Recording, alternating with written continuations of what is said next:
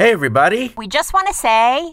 Thank you! Thank you for supporting us in this year's Max Fun Drive. We made our goal and almost made our stretch goal. Yeah, we'll soon be inviting supporting listeners to join us in our second ever listener tournament for the chance to be guests on the show. Plus, we'll be choosing 2 supporting listeners to join us as we record a show on Zoom. And we've chosen 2 supporting listeners to record a mini episode, which we'll record and release soon. All that and more announced soon. And it wouldn't have happened without you, the listeners who supported us. So once again, thank you. Now, this episode you're about to hear was recorded with a live audience at the Crawford in Pasadena. And we'll be back there with another live audience recording on Saturday, May 6th at 7 p.m. with guests Reggie Watts and another guest, TBA soon. Yeah, TBA, to be announced. You guys know.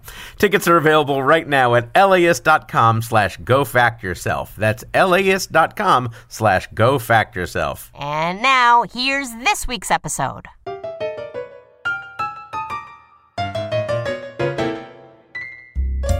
Are you a real know-it-all? Do you annoy your family by shouting the answers while watching Jeopardy? Do you drive people crazy when you start a sentence with, well, actually? Well, guess what? You can go fact yourself. Hi, everyone. Welcome to Go Fact Yourself, the show where we quiz the smartest people we know and find out why they love what they love. I'm Helen Hong, and now from the Crawford at LAist in Pasadena, here's our moderator, J. Keith Van Straten. Thank you, Helen. Nice to see you. Thank you so much, everybody. What a wonderful, wonderful crowd. Helen, how are you? I am very well, J. Keith. Now, some of our listeners, well, I would hope all of them would know that this is the portion of the show where you and I have some lighthearted chit-chat. A little bit of banter. Yeah. And after 100-plus shows, sometimes we don't know what to talk about. We've run out of things to say, but frankly. thankfully, artificial intelligence is once again here to save the day. Oh, groovy. I signed up for this chat GPT that everyone has been talking about. Okay, so this is the thing where you put in a topic and it'll just give you... Yeah, you can ask it questions. You can have it apparently write things for you. It will be making my employment obsolete very soon. Great. But in the meantime, I'm going to take advantage and use it for the show. So this is a real thing. I went and signed up for ChatGPT, and I put in, write some opening banter for hosts Helen and J. Keith for Go Fact Yourself's episode at LAist's The Crawford. And that is very specific. Yeah, you put in all the specific things, and it went do, and this is what it's spit I was going to have it do it in the style of like an old-timey Western or something, but I didn't want to confuse it too much. Okay. Yeah, so I put it, that is what I put in, and this is the actual output that I believe you are now seeing for the first time. I am seeing this for the first time. So this is our computer-generated banter. Okay. Here we go. Good evening, everyone, and welcome to Go Fact Yourself, the game where we put our guests to the test with trivia questions on topics of their own choosing. And I'm J. Keith. So far, so good. Very, and with me, as very always, natural. is the one and only Helen. That's right, J. Keith. And we're thrilled to be here at LAist's The Crawford for this special episode of Go Fact Yourself. Yes, this is going to be a fun one. Our guests tonight, unlike every other night, have picked some fascinating topics, and we can't wait to see how they perform. But before we bring out our guests, let's give a big round of applause to the fantastic audience here at the Crawford. You all make the show better, so thank you for joining us tonight. Indeed. Literally says indeed. Yep. And let's get ready to play some trivia, shall we? Shall we? ChatGPT, everybody. Wow. You know what? That wasn't as bad as I thought. It wasn't so bad. You know what it has mastered is pandering to the audience. Yeah. It's good to see that technology is advanced. It's got pandering down, advanced. and it's got like repetitive. Yeah. Like let's just repeat the facts, Yeah. and they won't get that we're not human. Yes. Well, while I still can, I'm going to tell you that today on Go Fact Yourself, 2 guests will compete to answer questions about facts they know, facts they might not know, and frankly, facts they should know. Plus, we'll meet actual experts on 2 very different topics, and finally, we'll declare one of our guests the winner of today's show. Let's get started and meet today's guest. Helen, who was up first? He is a legendary comedy writer and game show icon whose many awards include 2 Emmys. It's Bruce Vilanch. Bruce Vilanch.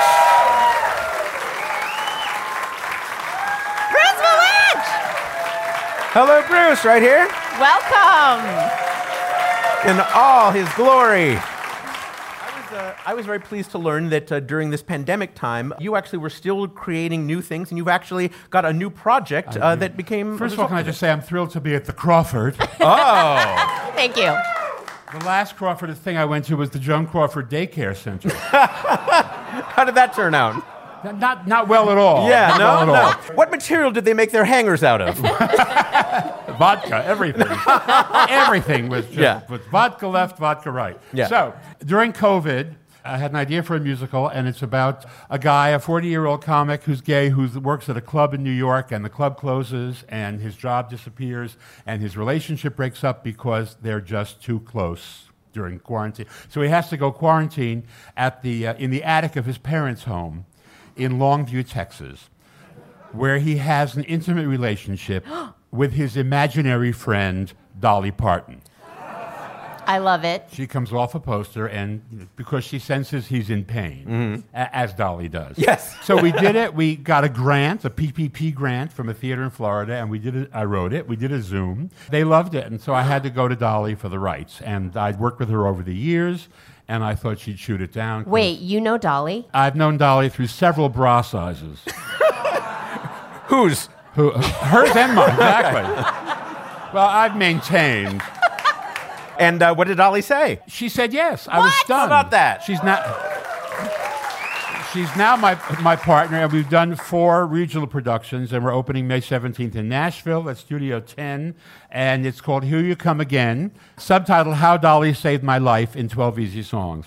And it's a small musical with a wonderful woman named Trisha Paoluccio, who played the Dolly part in the 9 to 5 musical when it toured. And we'll see where it goes from there. But you heard it here first. You officially wrote a musical with Dolly Parton. I know, it's staggering. That's it crazy. Really I'm very impressed with myself. Thank you. And because you got this grant, that means that is our tax dollars at work. Putting the show together. That's what the PPV is. Guys, we made a musical. It was amazing. Unemployed writers everywhere made a musical. Bruce, I have to ask you, the 2 Emmys that you won were for writing on the Oscars. Yes, and obviously last year's Oscars, there was a big controversial moment, of course, with a moment of violence there. Yes. And I was curious. Did you write it? Yes. Did you Was write that that you? bit? Yes, I did. But they cut, in my version, it was Anita the Ball. And they cut your joke, I guess, also. They did. Instead, it was just very uncomfortable. They just said no. Yeah, but I'm curious. Had you been there? Had this been a show that you were working on? No, I've been think? Unofficial at the Oscars for Unofficial. I did 25 of them. But people call me the week before and they say help. Yeah. Because a lot of time the show is written by people who are writers for a host of a talk show on television. Right. And they don't really know how these kinds of shows are written. Right. So they write stuff, and the people who I've written for and who know me call me and say, would you please fluff this? Yeah.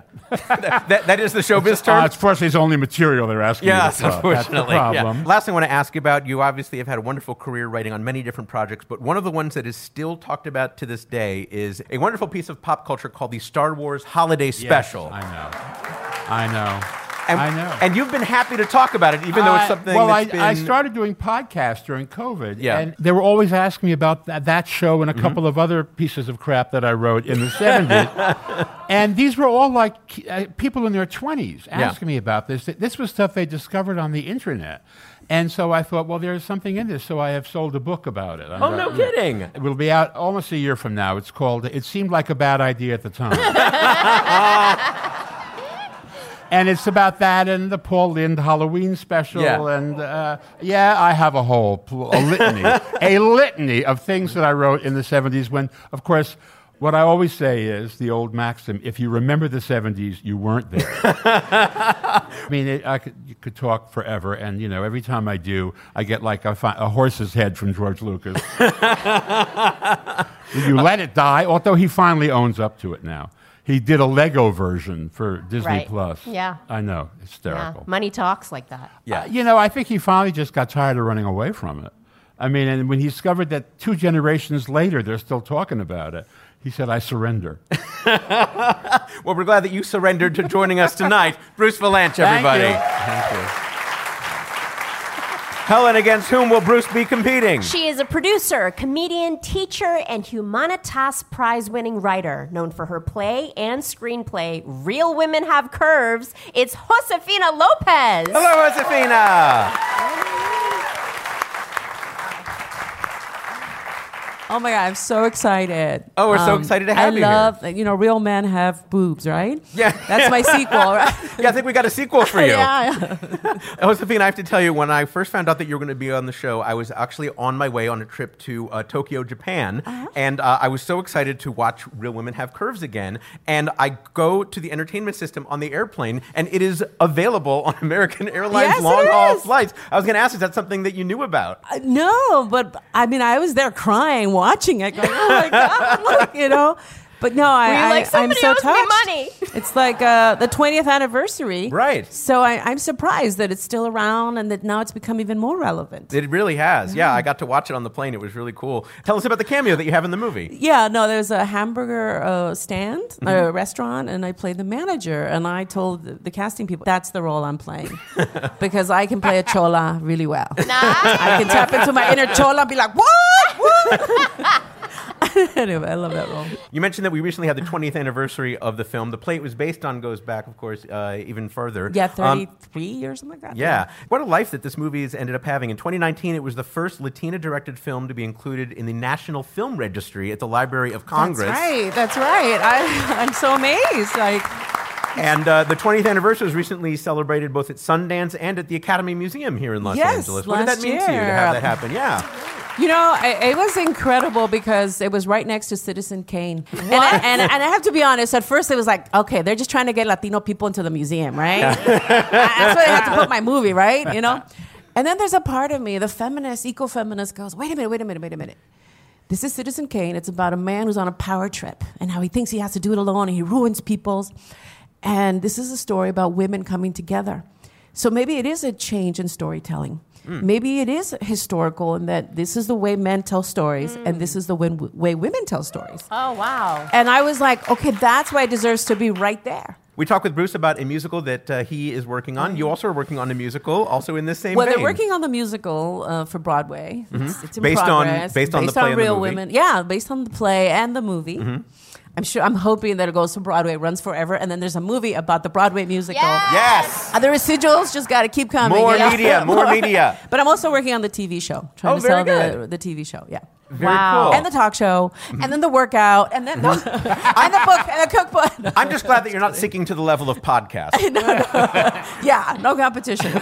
We mentioned that it's based on a play, and I understand it's actually been performed at a lot of colleges, and that means a lot to you to have young people be able to be in it. It's the first play that some Latinos get to do. Wow. Because otherwise they play trees, Or, they're like, no, thank God for you that you wrote this play because I get to have a role, and I get to really, people get to see me and shine and show my humanity. And there's been like over maybe 150 productions of it. Oh, wow. Yeah, the play has been done everywhere.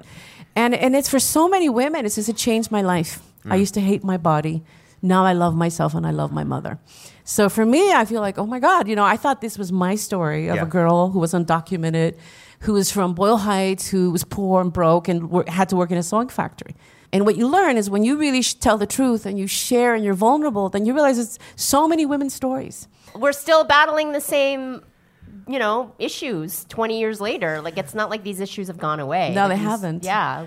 Because people say, oh, no, now it's body positivity and this and that. But then it's contradictory. Because the women we value or make mega millions, whatever, they're like, it's like now it's about having a butt, like how flat, like how many nickels can you throw at that butt and can they bounce off, right? Yeah. And instead of like, how big is your heart? How big is your compassion? Things that are really valuable. Well, I wanted to say, obviously, I hope I'm not shocking anyone. I am not a Latina woman. And yet, watching it on the plane, there was something obviously very universal about it. It's something that still resonates. And I think you nailed it. It's because you're telling the truth. You're telling the truth of a story that I think a lot of people can relate to. So I congratulate you on that as well. Last thing I want to ask you about, in addition to all of your wonderful credits and accomplishments, I was delighted to read that you have a diplôme de cuisine from Le Cordon Bleu in Paris. What? Yeah, Yes. I do, yeah. What is your specialty that you got out of that experience? Oh, I wanted to write a novel. I have a novel called Hungry Woman in Paris. It's an erotic novel that treats men like food. And I am in.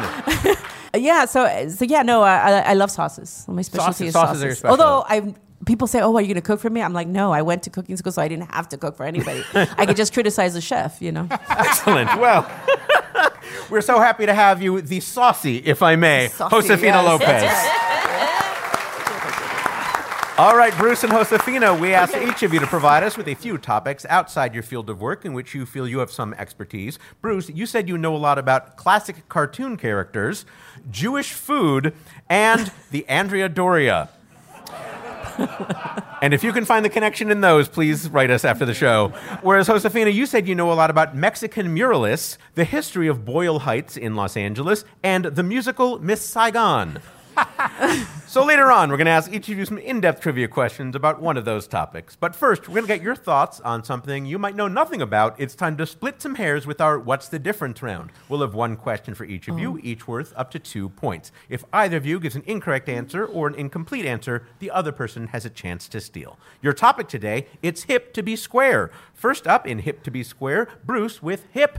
Bruce, your question comes from a listener. Who is it, Helen? I will let them tell you themselves because we have an in-person listener question. Woohoo! Listeners, if you'd like to submit a suggestion for our What's the Difference round, go to gofactyourpod.com and click on Get Involved. Hey, listener. Hello, listener. Hello, everyone. I'm Clint Tauscher of Los Angeles, and my question for What's the Difference is, though neither one will make you seem square, what's the difference between rap and hip-hop? Clint Tauscher, everybody. Thank you so much. Thank you. Clint, by the way, is a familiar name to many of our longtime listeners. You often help out in different ways on the show, and thank you for all of that and for submitting this question. It's my pleasure. I'm a fan of the show as well as somebody who loves to be a part of it, so thanks. Aww. Thanks, Clint. All right, Bruce, you heard Clint. What is the difference between rap and hip-hop? You search me, I'm Jewish. Okay, then rap and hip-hop. Well, hip-hop, that's right. That's the holiday hip-hop. Yes. Hip-hop. Rap is the actual poetry, the actual lyric poetry. Hip-hop is the music that frames all of that. And the whole experience is a hip-hop experience, but rap is the actual wordage. All right, we've got Bruce's answer. We don't know yet if he's entirely correct. Josefina, anything you'd like to add or change? I don't know. Maybe the opposite of what he said. Maybe the opposite. Okay. Always a reliable strategy in this portion of the show. All right, well, this segment is getting a bad rap. Let's go to Helen Hong at the judges' table for the facts. Here are the facts. Rap is a type of music, rhythmic, often rhyming speech accompanied by a beat. Hip-hop is a culture, which includes rap. Most academic definitions of hip-hop break it down into 4 elements: rap, breakdancing, DJing, and graffiti, but it can encompass even more. That's right. Now, although there are conflicting stories about where the term hip-hop came from, the consensus is that the art form was born at a party held in the Bronx on August 11th, 1973. That means hip-hop will be celebrating its 50th birthday this year and should probably talk to its doctor about getting a colonoscopy. Helen, how did our guests do? I don't think either one of you got that one right. No points there. I'm terribly sorry, but we still enjoyed hearing from both of you. All right, up next in Hip to be Square is Josefina with Square. Josefina, while using both of them properly might make you look hip, what's the difference between a pocket square and a handkerchief? A pocket square and a handkerchief. A pocket square is sewn into the man's jacket pocket. Okay. Whereas a handkerchief is free and it's usually to present to someone, a lady, it's for other people. Okay, that's all I have for you. Okay, that's a lot. We don't know yet if Josefina is entirely correct. Bruce, if you don't think she's got it right, what do you want to add or change? A pocket square is a very tiny man you pick up at a gay bar. So also are you thinking of a pocket but bear? He's not terribly pocket bear. You'd have to go to a different bar. A different gay bar. Okay. I agree with Josefina. I think that she's nailed it. She's nailed it. All right. Well, this segment needs to be wiped away. Let's go to Helen Hong at the judges' table for the facts. Here are the facts. Pocket squares are meant to be decorative and are designed to be seen, sticking out of the breast pocket of a suit. They tend to be made of material thinner than that of a handkerchief, like silk, so as not to be bulky. Handkerchiefs are meant to be functional and not to be seen, since that function is to absorb various bodily excretions. Gross. Just like the people from the gay bar. You said it, Bruce. Yes, Am I did wrong? not. I was did just not. thinking it. Taking it back, since that function is to absorb various bodily excretions, they are usually made from a thicker material like absorbent cotton and are typically larger than a pocket square. In other words, a pocket square is for showing and a handkerchief is for blowing. Yeah. That seems like a very obvious I setup for won't go Bruce. near it. Yes, yes. Well, that's right. Pocket squares have pretty much always been square, whereas handkerchiefs can actually be any shape but are usually square. King Louis XIV passed a law which said that they had to be the same length and width. Thankfully, since then, though, leaders have only passed important laws and never waste their time on anything so stupid. Helen, how did our guest do? Josefina, I think you do get half a point. Thank you. Because you did say a pocket square was sewn into the suit, which is Yeah. not technically Not correct, technically but it does show and meant to be shown. And I think you kind of got across that. So half a point for Josefina. Half a point for Josefina. Very good. And Helen, what is our score at the end of that round? At the end of that round, Bruce Vilanch has 0 points and Josefina López has half a point. But those scores are bound to change as we move on to questions about topics our guests have chosen for themselves. That's all up ahead when we come back on Go Fact Yourself.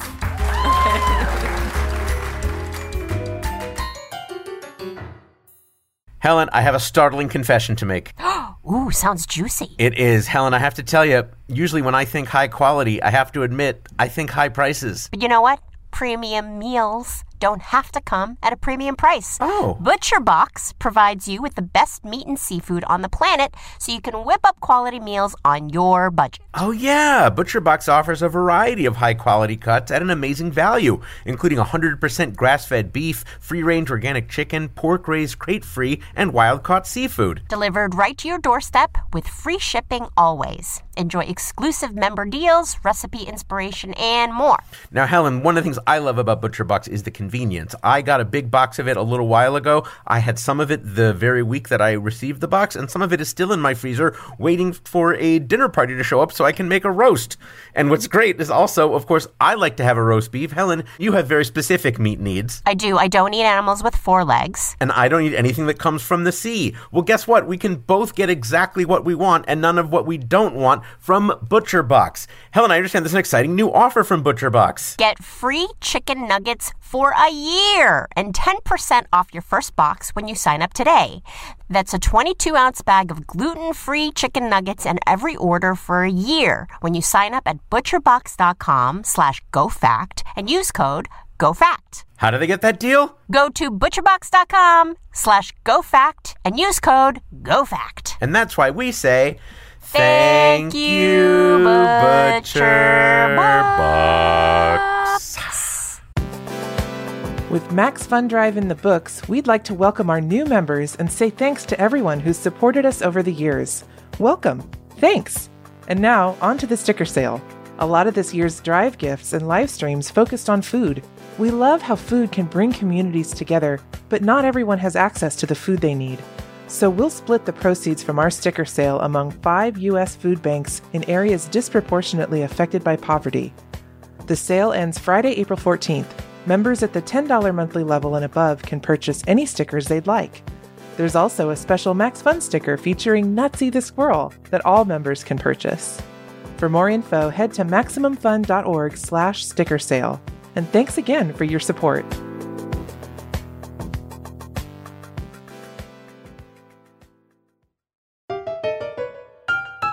Welcome back to Go Fact Yourself with our guests, Bruce Vilanch and Josefina López. Once again, here's J. Keith Van Straten. Thank you, everybody. Thank you, Helen.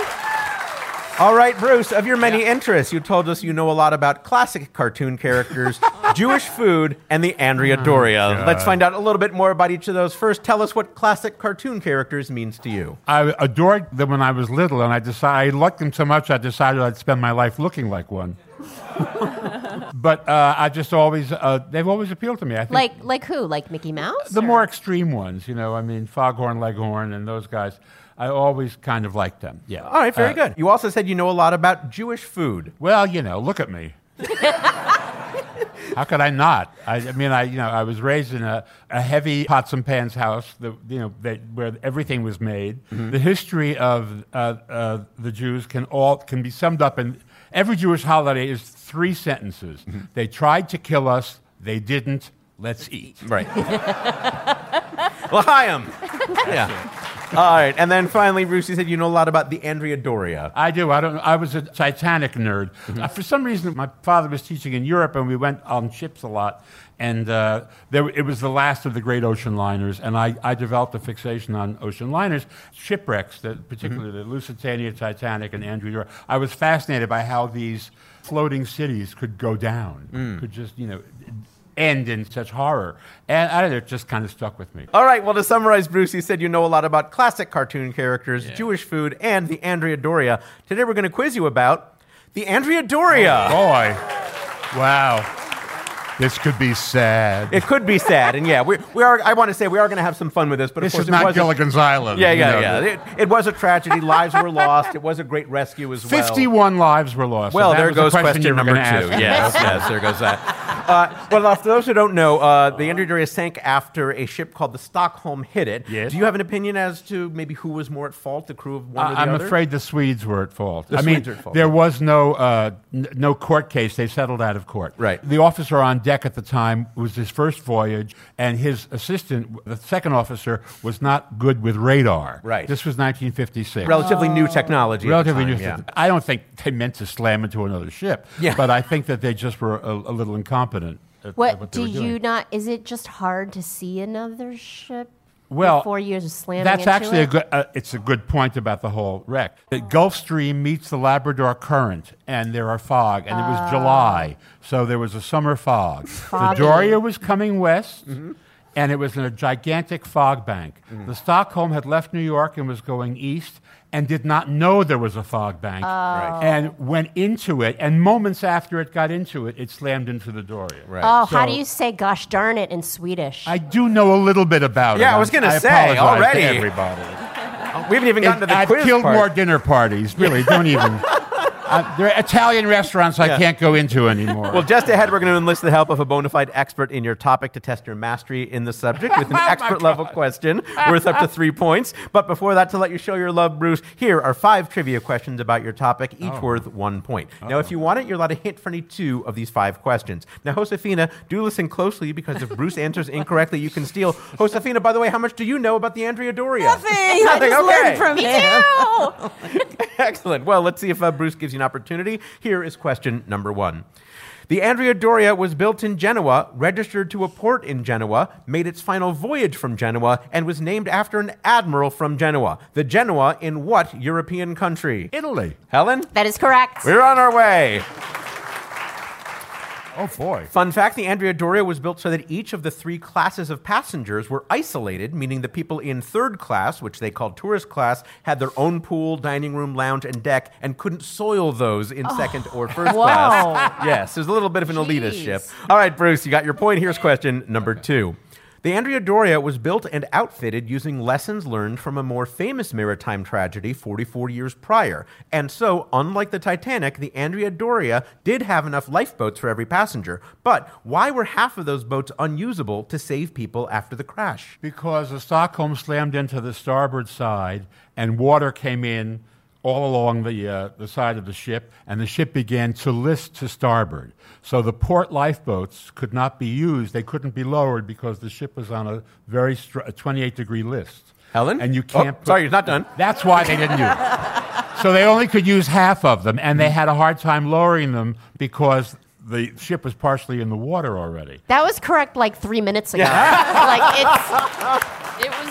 It's been correct. Yeah, we would have just accepted listing, but that's great. Fun fact, the Andrea Doria was designed to withstand a listing of 15 degrees, but very soon after the crash, as you mentioned, it was listing more than that, and of course, eventually toppling over. Bruce, you're 2 for 2. Here's question number 3. The crash and sinking resulted in the loss of over 50 lives, but more than 1,600 people were saved, leading the effort to be called the greatest sea rescue in history. Now, several ships came to the aid of the Andrea Doria and the Stockholm, but which of the following was not one of them? Was it the SS Ile-de-France, the SS Cape Ann, the USS Herbert C. Jones, the USS Edward H. Allen, or the USNS Private William H. Thomas? It was the Jones. It didn't come. Helen? That is correct. That is correct. Very nice, Bruce. Wow. Fun fact, the Ile-de-France was a French ocean liner. The Edward Allen was a U.S. Navy destroyer escort. The Private William H. Thomas was a military transport ship. And the Cape Ann was a United Fruit Company freighter, or a fruiter. Well, I liked it. All right, you're 3 for 3. Here's question number 4. You still have your hints available. Okay. The wreckage of the Andrea Doria was filmed with underwater cameras just days after it sank and shown in newsreels all around the world. That footage was shot by what future Oscar-nominated director? Well, could I have a hint, please? Sure. Helen, how about that first hint? He went on to direct such films as My Dinner with Andre, Atlantic City, and Au revoir les enfants. Oh, my God. Louis Malle. Helen? That is correct. That is correct. Mon Dieu, Louis I Malle. didn't know that. Yeah, okay, we got one. I did not know We that. stumped you? Yeah. Yeah. You happened to mention Gimbal. He was one of the first photographers, I He was one of believe. the first Yes. people to dive on. Yeah, yes. Fun fact, while the Andrea Doria remains at the bottom of the sea, the Stockholm, the ship that collided with it, was repaired and is still afloat today. It is the oldest working cruise ship in the world and currently named the Astoria. It is also currently for sale if any of you have $5 to $10 million laying around. Whoa, so you could be a guest on the ship that You could hit. do your own triangle of sadness. Yes. All right, Bruce, you have a chance to go 5 for 5. You can get this question correct. When the Andrea Doria sank, it took with it a piece of automotive history, a one-of-a-kind prototype for a new car from Chrysler. What was the name of this never-to-be-seen car model? The Norseman. Helen? That is correct. Bruce Vilanch is 5 for 5. 5 for You did 5 not for even Bruce need Vilanch. a hint. Did you just know that, or you? I did, yeah. You know, I know. Yeah. I'm telling you, I'm a nerd. I'm a shipwreck nerd. I love discovering this part of Bruce Vilanch, the shipwreck nerd. I know. Fun fact, the Norseman was one of the first cars to have retractable seat belts, a brand new invention at the time. The car took 50,000 hours of research and labor, 2 years in design, and another 15 months to build, and is still on the Andrea Doria today at the bottom of the Atlantic. Bruce, you obviously did very well in that round, but now here's your expert level question that requires multiple answers. It is time for your cluster fact. Nice. I'm scared now. We'll be bringing on an expert to discuss your response. Bruce, of the 1,600-plus survivors of the Andrea Doria catastrophe, 3 were notable names from the world of show business. One was actress Betsy Drake, who was returning from visiting her then-husband, the famous star of The Philadelphia Story and His Girl Friday.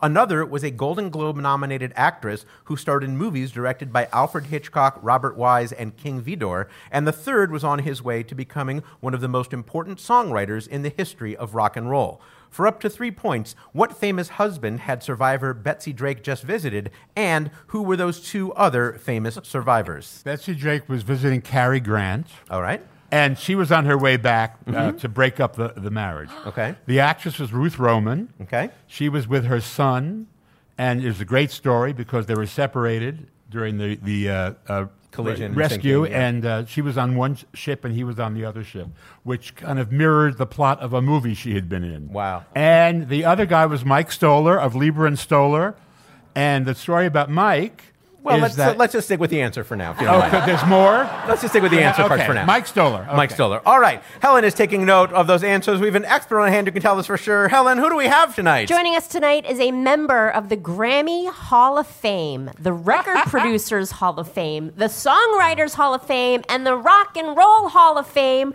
from Lieber and Stoller. It's Mike Stoller! Mike Stoller, ladies and gentlemen.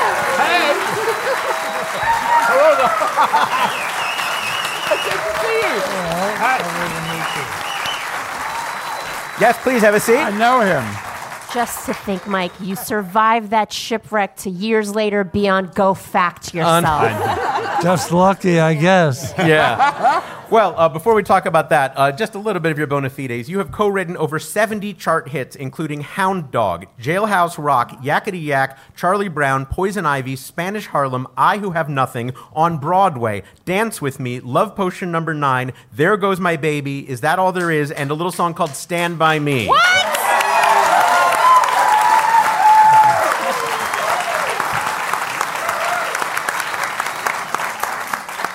I even know like 10 of those. Well, someone had to do it. Well, thank you for doing it. Your songs have been recorded by literally hundreds of artists, including the Beatles, the Rolling Stones, James Brown, Barbra Streisand, Aretha Franklin, Benny King, and of course, Elvis Presley. It's such an amazing career. And of course, you're here to talk about the Andrea Doria, which we appreciate very much. Well, first of all, Bruce, man, you got them all right. Yeah, how about everything. In fact, you knew stuff that I didn't know. Wow. Well, we had dinner one night, and he told me, I didn't know he'd been on it. Mm-hmm. And he told me the whole story about it. And because I'm friendly with his wife, Corky Hale, who is a brilliant musician. Oh, wow. Jazz musician, and I'd worked with her before. She absolutely, and she's sitting in the back Hello, there. Cork. There she is. How nice. She's fabulous. And we were having dinner, and I don't know how it came up, but you said, I was on the Andrea Doria. What? Well, What? it was my first time on a ship. How old were you? I was 23. My first trip to Europe. Mm-hmm. And I understand you actually used a royalty check that you had gotten from a song to help pay for that trip. Yeah, that is true. It was a song called Black Denim Trousers and Motorcycle Boots. And fortunately, when I got to Paris, there was a French translation of that song, and it was being introduced l'Olympia Music Hall in Paris by Edith Piaf. Wow. It was one of her biggest single record hits. Unbelievable. Not her most famous, Yeah. but it's in a lot of albums. So where did you board the ship? Because I understand it had a few stops before it went to New York. From Naples. From Naples, Napoli. Okay. And it stopped only once at Algeciras with Gibraltar. And then it was supposed to come to New York and almost made it. Yeah. Wait, so you're saying this is the first time you went on a cruise ship? Well, I didn't get back on a cruise ship for another 10 years. Only 10? When my wife, Corky, and I got back, Yeah. I love them. Yeah. Well, I mean, I guess after the first one you're on sinks in a famous Yeah. sinking, you're like, what are the chances? yeah, it's going to happen again. I'm probably good for the rest of my life. What class were you in, if you remember? Cabin. In cabin, okay. No windows. Okay. Tell us about what happened that night, and when did you get a sense that maybe something was wrong? When the ship suddenly went like that. Yes, that would be a clue, yeah. I had a glass of champagne. It was the last night. Right. I managed to keep my footing for a while, and then there was a whole long period of time, hours, with life preservers trying Wow. So how did you get rescued? What was your story about how you were able to get off the ship safely? I was in a broken lifeboat that had fallen into the sea. Wow. Had no rudder, and at that point, this is a few hours of holding up rail, I saw this ship all lit up, Ile-de-France, and I thought, well, so we wanted to go there, but we couldn't steer it because it was broken. And we finally went in a different direction and almost collided with the Cape Ann, Wow. which is the ship that did bring us into New York. I had sent a wire to Atlantic Records because I knew that Jerry was going to be in New York. This is your songwriting partner, Jerry Yeah, Lieber. Jerry Lieber. And so when we got to New York, Jerry greeted me at the dock. He ran up to me, and the first thing he said was, "Mike, we got a smash hit." I hadn't seen him for 3.5 months. You're like, I almost died. Bro, I almost died. It's just now. I said, "You're kidding." I mean, I was just reacting. I Sure. said, "You're kidding." He said, "No, Hound Dog." I said, "Big Mama Thornton?" He said, "No, some white kid named Elvis Presley." Wow. I didn't know who that was. But Well, you certainly found out. You ended up working with Elvis on more than 20 songs. His version of Hound Dog actually changed the lyrics from what you had. How did you feel about that? not so good, but, Yeah. you know, after it sold 7 million singles, Yeah. I began to see some merit in it. Yeah. This kid might be onto something. When the piles of money started Yeah. flowing in, you're like, all right, Yeah. I'll let it slide. I understand that you're about to celebrate a milestone birthday. Can you tell us about that? What's to talk about? I'm going to be 90. I think that's something to talk about. And you're still working. You're actually writing a show right now. I am indeed. I'm writing a musical. Everyone's writing a musical. Everybody up here is writing a musical. We need to get on I that. think we're going to write a musical, Helen. But he had a huge hit. Smokey Joe's Cafe Yes, was the song, the Liebestoller Songbook Show. Thank you. This is a book musical. A book musical, okay. Yes. And it's with new songs? Smokey Joe was a review of your previous Right. work. No, these are all new, written to a book. Yeah. Actually, the book was made into a movie called Beaches. What? I've the heard Bette of that. Midler movie? Yeah, and Stop it.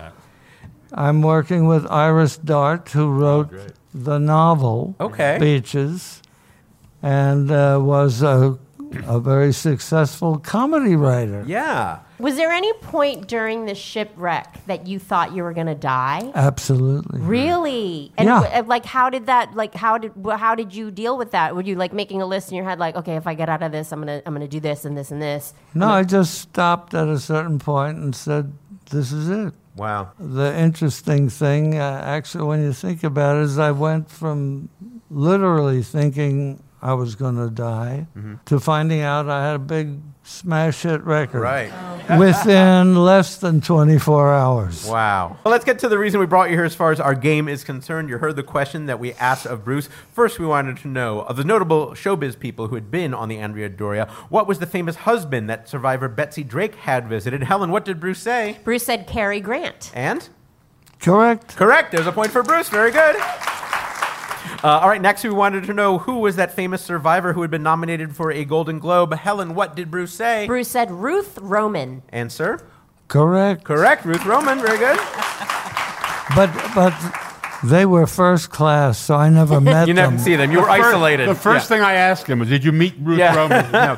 And she was on the Ile-de-France, and I was on a different ship. Oh, all right. Well, we finally wanted to know who was that legendary songwriter who was also on that ship. Helen, what did Bruce say? Bruce said Mike Stoller. And sir? Yeah, I think. I think so as well. Very good. A perfect score in that quiz for Bruce, by the way. Very nice. All right. Bruce, while we have Mr. Stoller here, anything you'd like to ask or say to him? No, I love him. I'm glad to see him. Happy birthday. And Thank you. and It's all of that. next month. What? Next month. Yeah. And go see Corky when she plays someplace. Very nice. Me too. Because she's great. You won't regret it. Mike, it's been an absolute honor and joy to have you join us. If people want to find out more about what you're up to, you have a website or a show that you want to promote? Well, I'm just working on a show Yeah. I mentioned before, and they take a long time. Yes. Oh, yeah. Well, I'm sure it will be worth it. It's been an absolute joy to have you here. Ladies and gentlemen, Mike Stoller. Thank you so much. Wow. All right, Helen, what is our score at the end of that exciting round? Wow. At the end of that round, Bruce Vilanch has 8 points and Josefina López has half a point with a round of questions for Josefina coming up. That's right. We're going to talk with Josefina about a topic she knows about. Plus later, Bruce and Josefina will go head-to-head in our Fast Facts round, all to find a winner on Go Fact Yourself.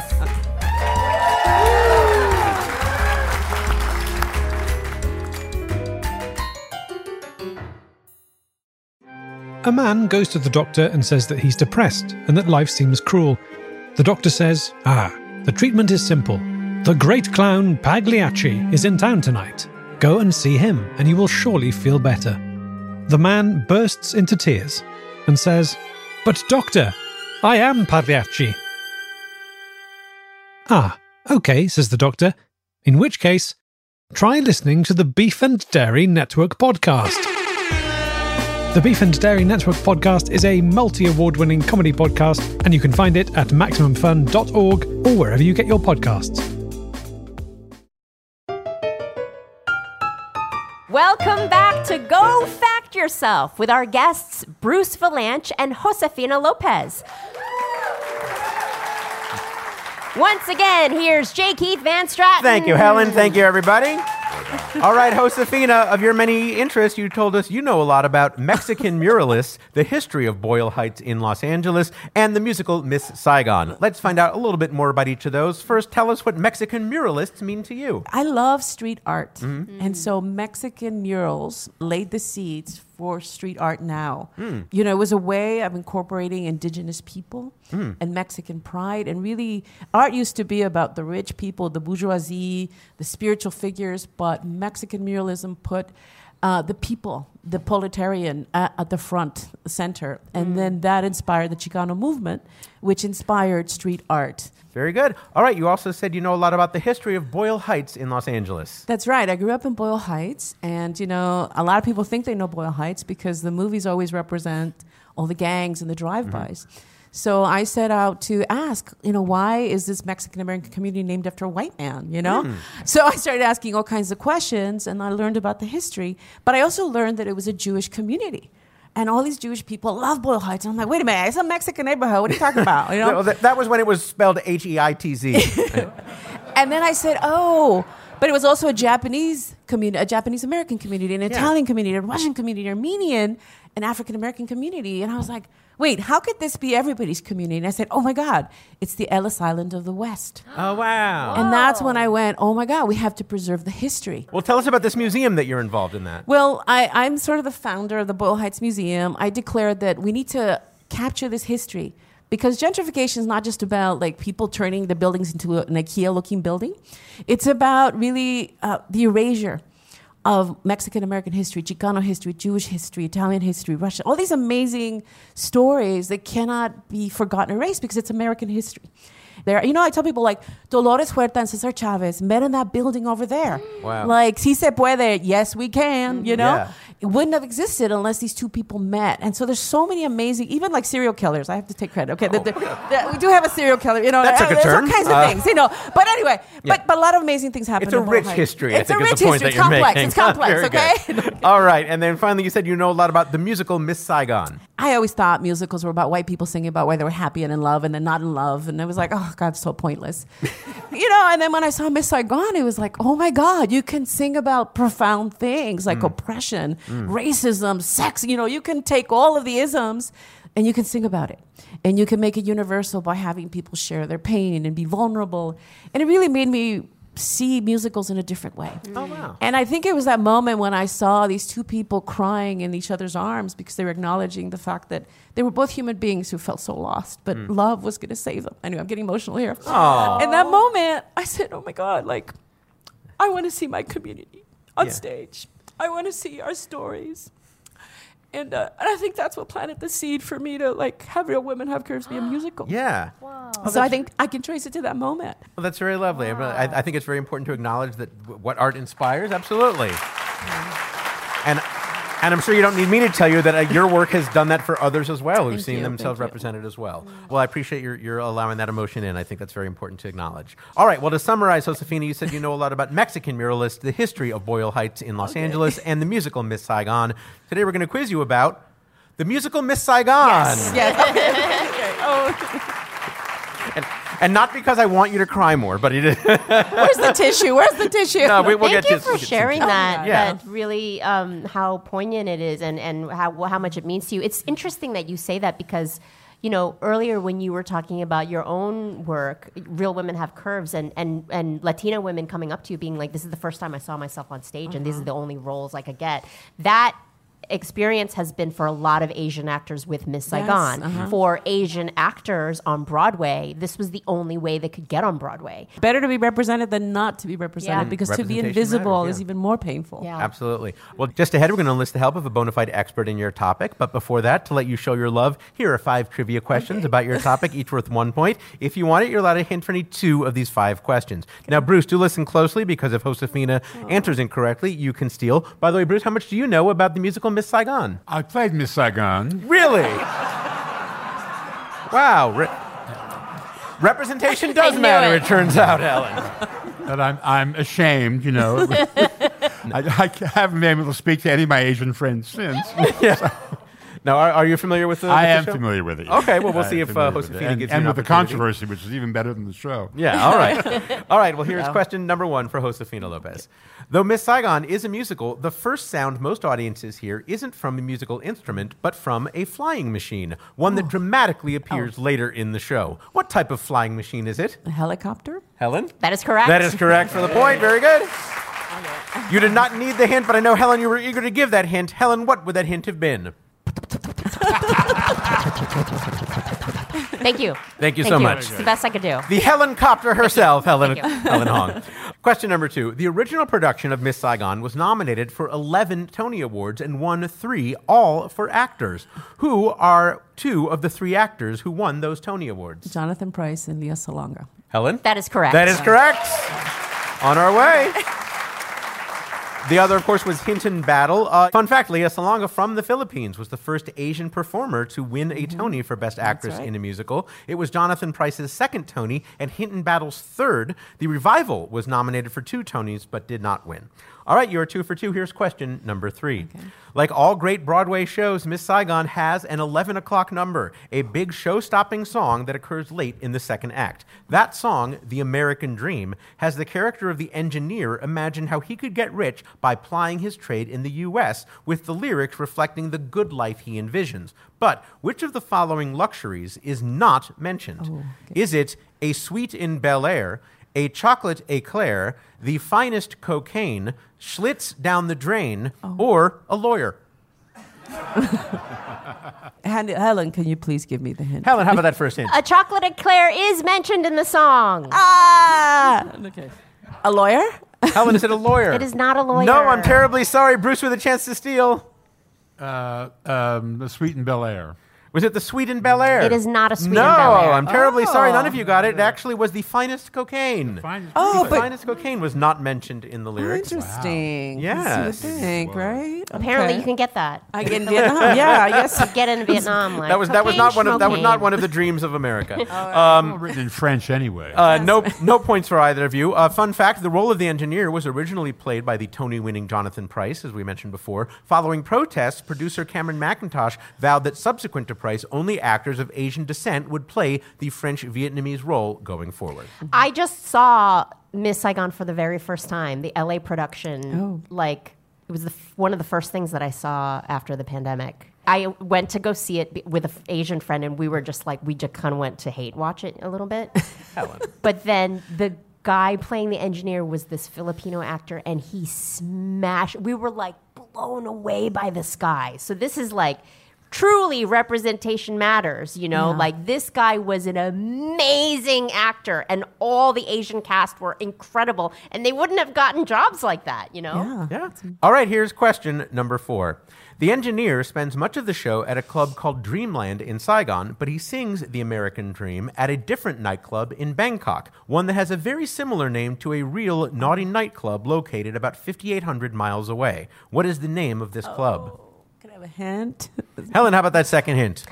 That real famous nightclub is in Paris, and it shares a name with a movie musical, which became a Tony-winning stage musical that is currently running on Broadway. The Moulin Rouge? Helen? That is correct. That is correctly Moulin Rouge. We're back into it. Fun fact, I met my fiancée at a screening of the movie Moulin Rouge, which I mentioned because she's in the audience tonight. Hi, honey. All right, here's question number 5. You have no hints available, so let's see how you do.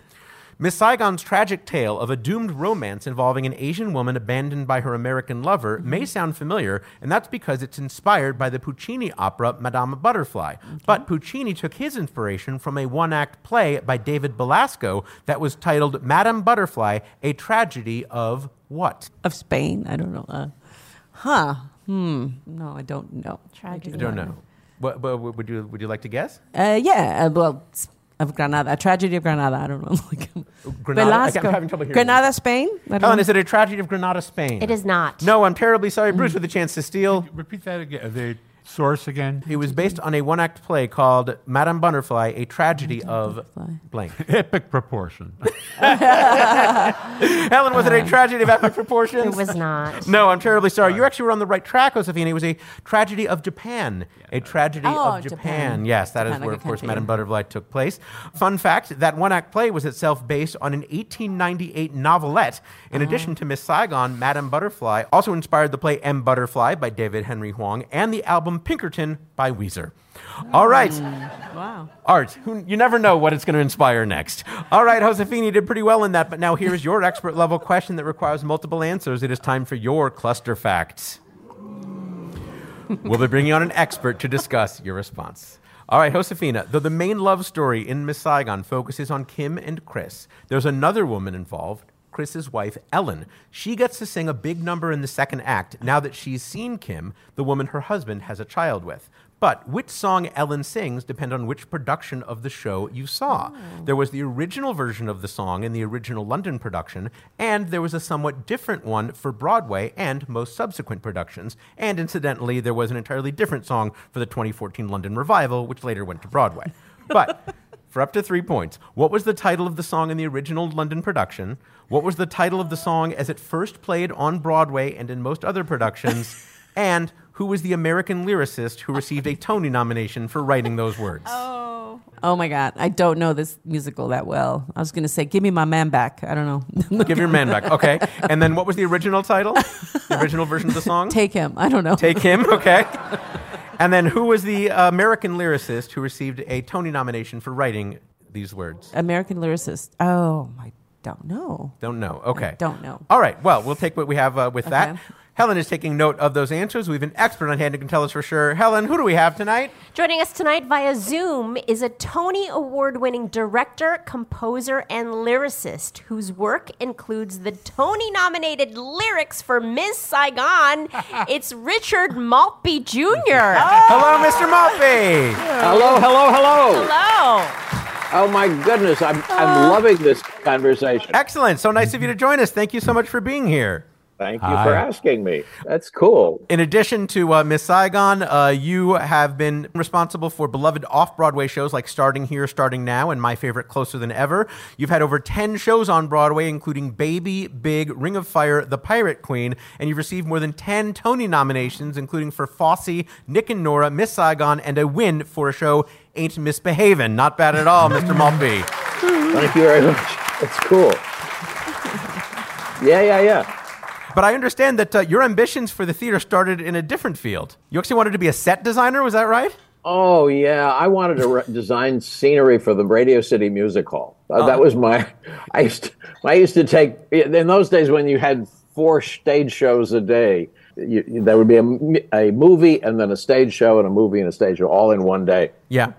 And I just thought the scenery was just beyond belief. That was what I wanted more than anything. My ambition died when I got to college and discovered I couldn't draw. It took until college to realize that. I actually had designed some scenery before then, but I didn't seem to have to draw to do that. Now, one of those Broadway shows called Baby has a new cast album that's going to be coming out, but the cast album is not from Broadway. No, listen, the thing about Baby, it was written in 1983, and it's about all sorts of issues about having a child and how the baby transforms relationships and changes it. In the intervening, it was time between 1983 and now, the entire universe has changed on that subject. Mm-hmm. Sexuality, gender, and we just had to, look at everything again. And a tiny off-Broadway theater was going to do a production of it. It's called Out of the Box Theatrics. They specialize in doing shows in site-specific locations. So they would do Baby in a living room, in a house, and that sort of thing. It was wonderful. I had to rewrite the show in about 3 weeks. Sybil Pearson was not available. I had to do the whole thing, and I've never had so much fun in my life. Bruce will know this. these days, by the time you go through the readings and the readings and the readings and the workshops and everything, you can't remember why you liked the show in the first place. Absolutely. I'm really looking forward to hearing that album. I'm a big fan of some of those songs. Let's talk about Miss Saigon. It was interesting to me that how you got involved with this, because you actually turned down the opportunity at first. Is that right? Oh, God, yes. Listen, it was the middle of the 80s. I'd never seen Les Mis. In the 10 years since the Vietnam War ended, every show, every story, every movie, every novel about the Vietnam War tanked. Nobody in America wanted to hear about our disaster.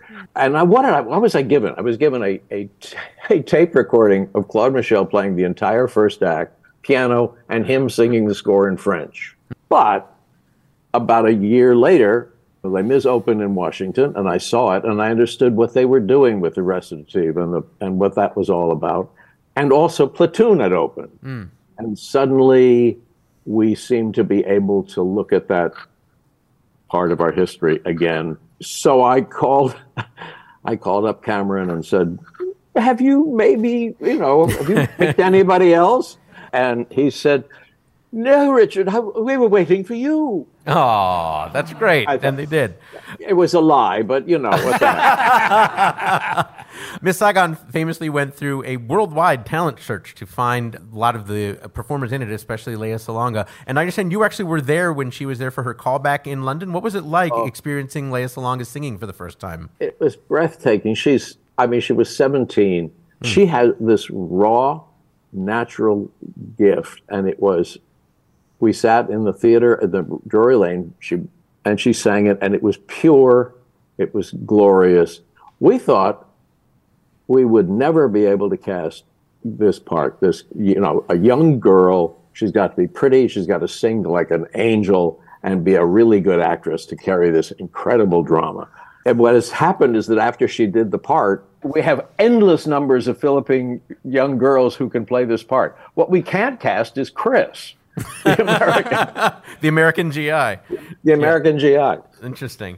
Last thing I want to ask you about, of course, we mentioned that famous helicopter, a big piece of stagecraft. How did you feel, and what was your experience about having this large helicopter appear on stage? The show is about the last helicopter to go out, to fly out, and there was a possibility of actually putting on the stage. I thought it was a thrilling idea. The tragedy of that last helicopter, it's way worse than we could ever put on the stage. I mean, the Marines in the last helicopter, in order to control the crowd that had broken into the embassy yard, threw tear gas down there. As the helicopter took off, the rotors sucked the tear gas up into the helicopter, and the last helicopter out of Saigon flew out blind. I just thought that's just such an amazing metaphor. It was just, there was a certain kind of poetry that was sometimes reality produces things that are so gorgeous. Yes, and I think it was a wise choice not to do the tear gas on stage for that, by the way. I know that was discussed. All right, let's get to the reason we brought you here as far as our game is concerned. You heard the question that we asked of Josefina. We wanted to know what was the original title of that song. Helen, what did Josefina say? Give me my man back. And Mr. Maltby? It was called It's Her or Me. It's Her or Me, yes. All right, I'm sorry, no point there for Josefina. Next, we wanted to know what was the song called in the actual Broadway production. Helen, what did Josefina say? Take 'em. And Mr. Maltby? Now that I've seen her. Now that I've seen her, yes. I'm sorry, not quite take 'em. And then next, we wanted to know who was that American lyricist who received a Tony nomination for writing those words. Helen, what did Josefina say? At first, she said Schoenberg, but then things got a little muddy. Yes, but we know now who was that, Mr. Maltby? Hello, it was me. It was him, Richard Maltby Jr. We thank you for being a good sport about that. Josefina, now that we have Mr. Maltby here, is there anything you'd like to ask or say to him? Wait, did you write poetry when you were a child? Oh, what a great question. I didn't. Actually, I don't even want to be a lyricist. I just got stuck with it because nobody else wanted to write lyrics for shows. But I want to say something to you. I want to thank you so much. Your comment about this show was so meaningful to me. You don't very often get to understand what it is like to actually perceive the show. And what you said was why we write things We write things so that you can have that kind of reaction. And of course, when you have that reaction, we're never there. So, but it was really, really deeply moving to me. And I would say the same to Helen, too. I thank you both. I really thank you both for those comments. Well, thank you so much for saying that. That's lovely. Richard, if people want to find out more about you or your work, tell us about the album again coming up. It's called, it's Baby. It's on... I Want It All. Yeah, that's a great one. Thank you so much. I actually don't even know the name of the label, but it is... But the album is going to come out on Valentine's Day. Excellent. So it'll be out by the time people listen to this. It was so wonderful. And by the way, yes, it's wonderful. And it's wonderful. The album is absolutely thrilling. I can say that because I had no expectation. Excellent. Well, it's been absolutely thrilling for us to have you here. Richard Maltby Jr., everybody. Thank you so much, sir. All right, Helen, what is our scores as we head into the final round? At the end of that round, Bruce Vilanch has 8 points and Josefina López has 3.5 points. All right, it is now time for our final round we call Fast Facts. I'll read 10 statements, and each contestant will answer with true or false. I'll start with Bruce and alternate between each guest. Each correct answer is worth 1 point. Again, the answer to each statement is true or false. Here we begin. Bruce, the Burger King is a character used to advertise Burger King. True. Correct. Josefina, there have been other characters used to advertise Burger King. False. Incorrect. No, I'm sorry, there have been. Bruce, one of those characters was called the Burger Thing. False. Incorrect. It really was. Josefina, one of them was called Sir Whopper. Yes, true. Incorrect. Bruce, one of them was called Sir Onion Ring. True. Incorrect. Josefina, one of them was called Sir Fries a Lot. True. Incorrect. Bruce, one of them was called Sir Shake a Lot. False. Incorrect. Nope, that was the real one. Josefina, the Burger King had a character who was his nemesis. True. Correct. Bruce, Burger King's nemesis was the Fry King. False. Correct. Josefina, Burger King's nemesis was the Burger Dragon. False.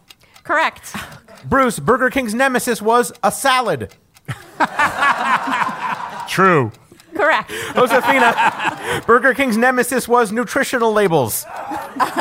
True. Sure. Correct. Bruce, Burger King's nemesis was early onset childhood obesity. True and false. Correct. All right, let's give Josefina López and Bruce Vilanch a nice hand as Helen tabulates the final score.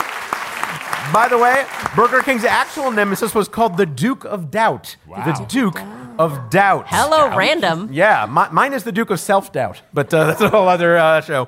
Helen, are you ready to announce the winner on tonight's episode? I am. At the end of the game, Bruce Vilanch has 10 points and Josefina López has 5.5 points. Congratulations, Bruce Vilanch. You are the facting champion on Go Fact Yourself. Bruce, what will you do with your championship? What, with my championship? Yes. I hope it'll get me gas at the Pasadena 76. Good luck with that. Yes. You might want to start driving an electric car. All right, we want to give everyone here on the panel a chance to mention or promote anything they might like. Bruce Vilanch, where can people see you and what you're up to? Here You Come Again, Nashville, May 17th. It's a musical. It's a musical, like everything tonight. It's a musical. Bruce Vilanch, what a pleasure. Thank you so much, Bruce. Josefina López. Support my theater, casa0101.org. We have a lot of wonderful plays. And if you want to learn screenwriting from me, josefinalopez.biz. Josefina with an F. Excellent. Thank you so much for being here tonight. Josefina López, so nice to meet you. Ladies and gentlemen, you are so lucky because my hosting partner is Ms. Helen Hong. Yay! What do you got?